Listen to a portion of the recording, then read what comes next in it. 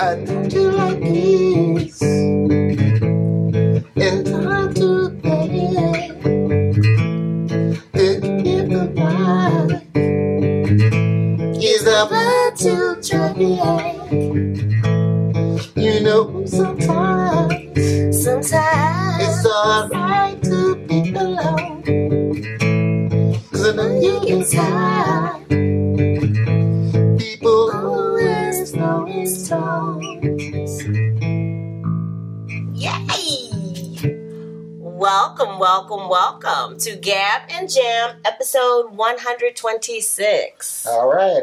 What are we talking about today? Okay, so today, authenticity is a very big topic, I guess, in our culture recently, especially with Generation Z. It seems to have re-emerged that people are looking for authenticity. Be yourself. Gotta keep it real. All that good stuff. So, our question has been, what is the difference between the way most people see a musical artist versus the way they see an actor? So we're going to explore that. Right. Okay. And so what do you mean? Give me an example. So while it is shocking, it is not shocking for an actor to portray anywhere from a thug to a devout religious person if somebody who seems, and I'm going to go to, who is that? Katy Perry. I'm going to go to her because she's supposed, if somebody who is supposedly religious goes and does something, like Katy Perry was a religious artist and she went and did I Kissed a Girl, and that was like her big pop hit to start out of the gate. People were in shock. Like, you're a Christian artist, like, why are you doing this? Right. That if you're a Christian artist, you should only do Christian songs. Right. Or you definitely shouldn't be doing some homosexual thing that's, Right. And so the question is, for like Christian actors, do they have the same type of standards that come across them? And so I think sometimes it would depend on the way you present yourself. What do you mean? So I think it would, like, if you were a Christian actor and you were a holier than thou type person, and then you were, let's just say, cast in a role where you were playing a stripper, homosexual, whatever, right? Whatever that might be against the Christian ethos, right? That Christian contingent may be upset with that actor for taking that role. Okay. Just simply because it goes against that. So from a religious standpoint, it goes against that, right? I guess it's similar. I guess something that might be a little bit different is, let's just take Denzel Washington and Training Day. You know, playing the bad cat, the cop, playing the thug, playing this type of person. No one thought that he could pull it off, or not just he could pull it off, but no one thought that person represented Denzel Washington. No, you know what I mean? That nobody and nobody felt wrong. By the fact that Denzel Washington was portraying a character. That was unlike what we think we know of him. You know, or even the characters that he's taken previous to that.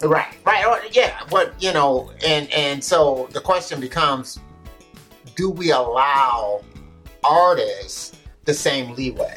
So if it comes back that, Ice Cube was never in a gang, never all the rest of this kind of stuff. As I was saying, it's really apparent with rappers when they're like keeping it real and representing their community, and some of them have never lived in the hood. So what are they representing? What is all this thug life about? Or the press kit, it seems like for every other rapper, is that they were slinging routes, they were selling drugs and all the rest of this kind of stuff. Narrowly escaped prison. That they were within this rock and a hard place. You know, whether it was jail or death or a rap career.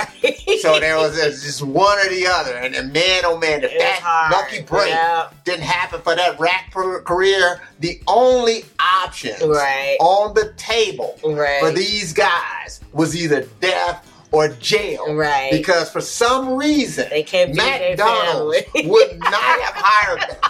No other entity. No. None of them was going to hire them at all. Feed their family. It was going to be either death, jail, or that's their rapper, So I got keep it real. Yeah, keep it real. But then the minute they get money, they move out of the hood. But they're representing the hood. And I guess the question is, so, why is it for those people, I guess the people who consume it, why is it important that the presentation in which this person is putting out there, there's got to be real? Right. Why can't it be made up? Yeah. You know what I mean? Me personally, I don't care. Well, and I can't say I don't care. I guess there are a couple of different levels. One is the Lana Del Rey. Right. So it's her coming from, I'm a, I guess, edgy person, so I am, or whatever, vice versa, whatever it was. She started out with before she became Lana Del Rey, and people started saying, oh, she's inauthentic.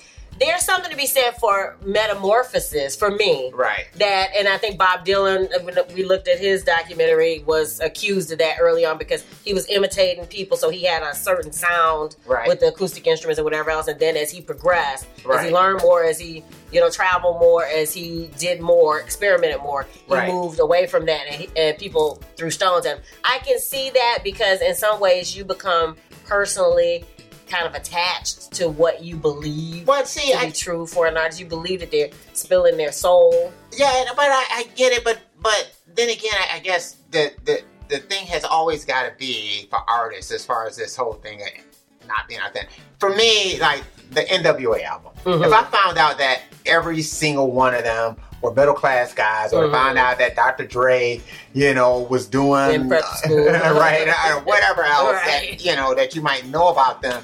To me, that does not diminish what I heard on that NWA album. Okay. And it doesn't diminish what I felt like that it did drop me right in the middle of what was happening in South Compton. Yeah. Whether or not these guys actually experienced that. Right. I mean, there has to be some, I guess, you have to be able to understand that people can experience things vicariously. Yeah, and then that every experience doesn't have to be an actual experience. That every song that is written, and we have quite a few in our basket where we have put on a persona of someone, and that's not necessarily who we represent or who we are. But for that particular song, or I can say, I think for Madonna, particular albums or whatever else, where they put on a certain persona, just to, I guess, to interpret it through their art or whatever. Right. I mean, because there's a, it's sort of like you find out about even certain heroes like Jack Kerouac. Yeah. Some of these other people weren't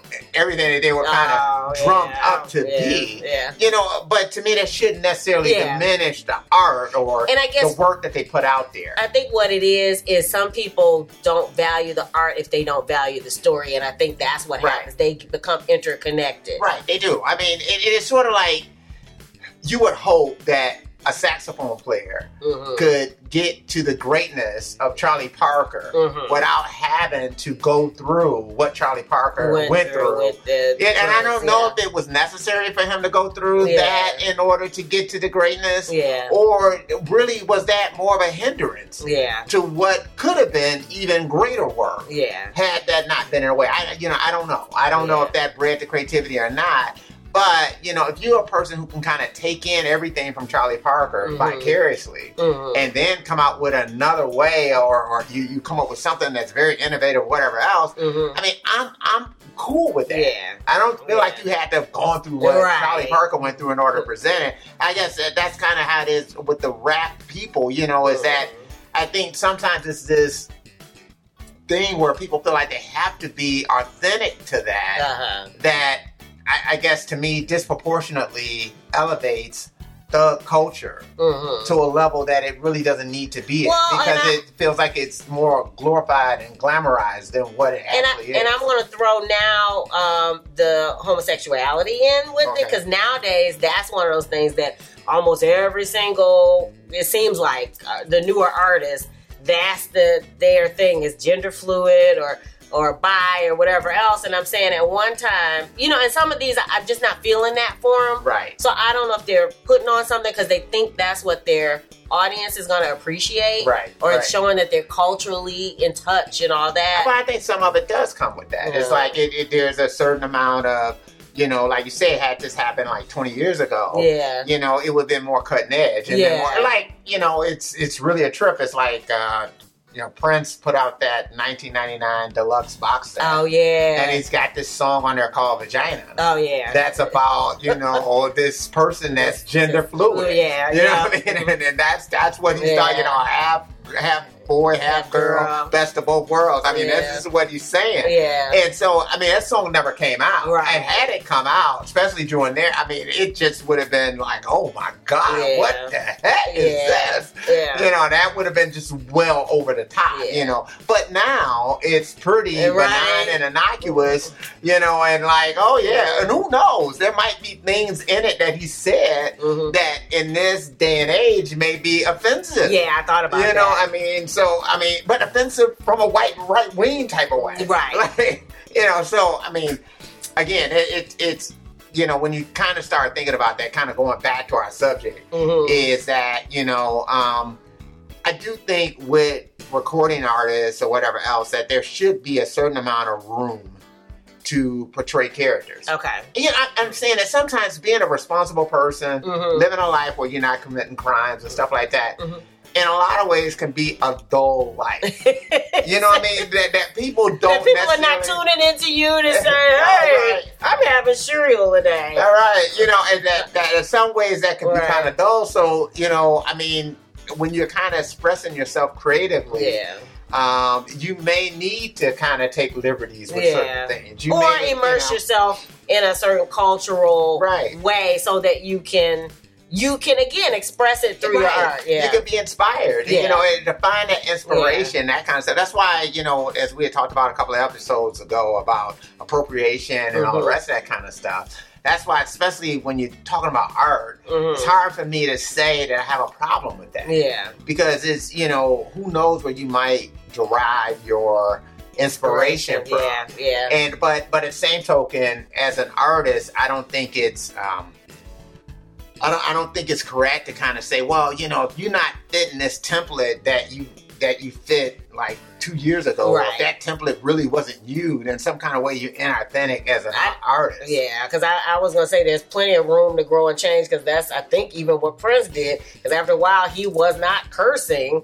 Right. Which means he would have been offended by his own material. Right. And it seemed like he had gotten religion. Offended by his own. It's like, like in DMSR, he says, work your body like a whore. And I heard on, like later concerts when he said, work your body like you want some more. So he changed that lyric. Yeah, because he had a different view on it as he grew and became more spiritual. I mean, there's certain songs that I wrote a long time ago, because we had to start this episode with an old song. Yeah. And, and that, even with that one, there are just certain parts of the lyric I don't vibe with anymore. Yeah. So it's like, I can't even go back and redo the song or something like that, because the more I spend with it, the more I'm going to want to change it from what it was originally to, where I'm at today.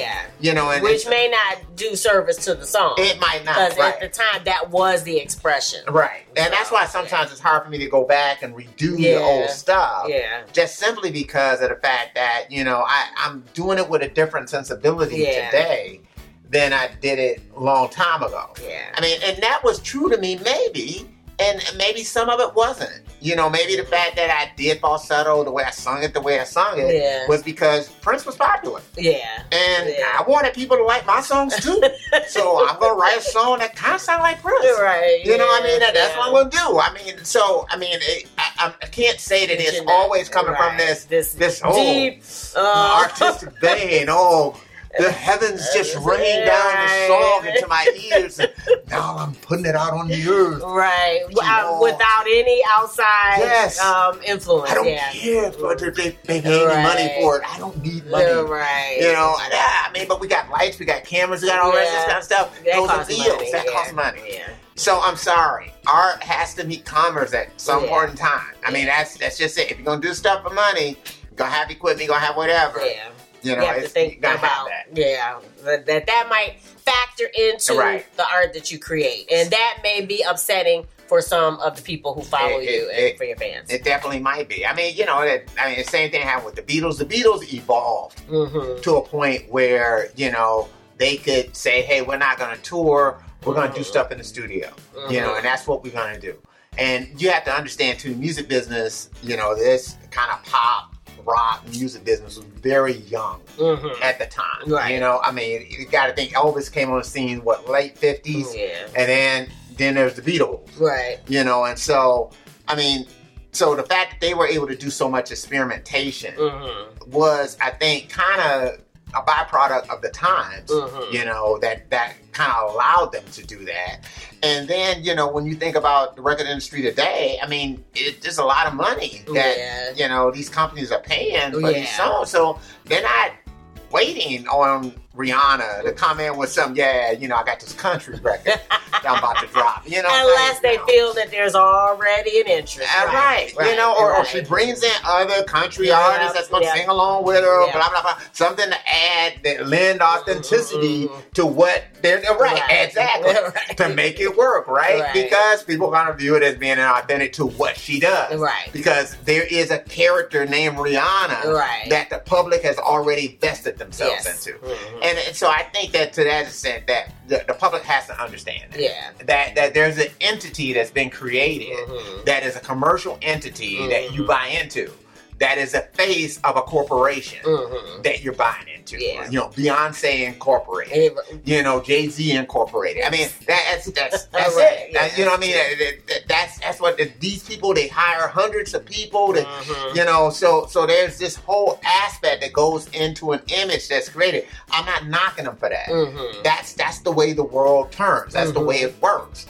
You know, and so you can't get into this whole thing of expecting, you know, that she gonna be calling her children bitches and hoes because she says that on a record. You know what I mean? And I guess the question for an artist is, how far will you go? Because there usually is some kind of line. I mean, usually there's some kind of line that, as an artist, you will not cross, even if you're doing things that will gain you fans and money. That's true. Usually there's some type of line, and I think that is what people question when they think you have sold out. But the question, I guess, really it is for the artist, whether or not you feel what gets that point. I mean, because that was kind of like the thing when Michael Jackson bought the Beatles publishing back in the 80s. And one of the things that he did that really kind of, you know, ticked off like Paul McCartney was he started selling the Beatles songs to allow them to be used in commercials. And that was something, you know, prior to that time that just did not happen. And so I think it was like Revolution that played in a Nike commercial or something like that back in the day. And, you know, and Paul McCartney was just completely incensed about this, you know. But for Michael Jackson, art is comedy. That's how it was for him. That's the type of artist he was, you know. So Michael Jackson doing a Pepsi commercial or whatever else never was a sellout because he was bigger than life. And he was always a commercial phenomenon. You know, where someone like Paul McCartney and the Beatles, it was a whole different thing. A different philosophy about it. So, and I've probably taken this conversation someplace where it wasn't supposed to go. But anyway. All right, so how do you feel? Do you feel that artists need to stick to what their quote-unquote original brand is? Or do you feel it's okay for them to take something that seems entirely commercial? We'd like to hear your comments. Drop it in the comment section below. What else? We're going to be doing the Funk album soon. Album is out soon. If I can get this one song done, if I can Sugar Fit. And then next episode, we're going to hip you to top music-related documentaries. So check that out. So check that out next Monday. During this quarantine time is a great time to binge on things that will enrich you. Over the Memorial Day weekend, if you're a person that's going back to work, because I think that the plants are starting to go back to work now here in Michigan. So, you know, if you're one of those states that's open and doing that kind of thing, then think about the Memorial Day weekend. It's a time that you can chillax and enrich yourselves. Definitely. If you dig the vibe, be sure to subscribe. We're wishing you love, peace, and chicken grease.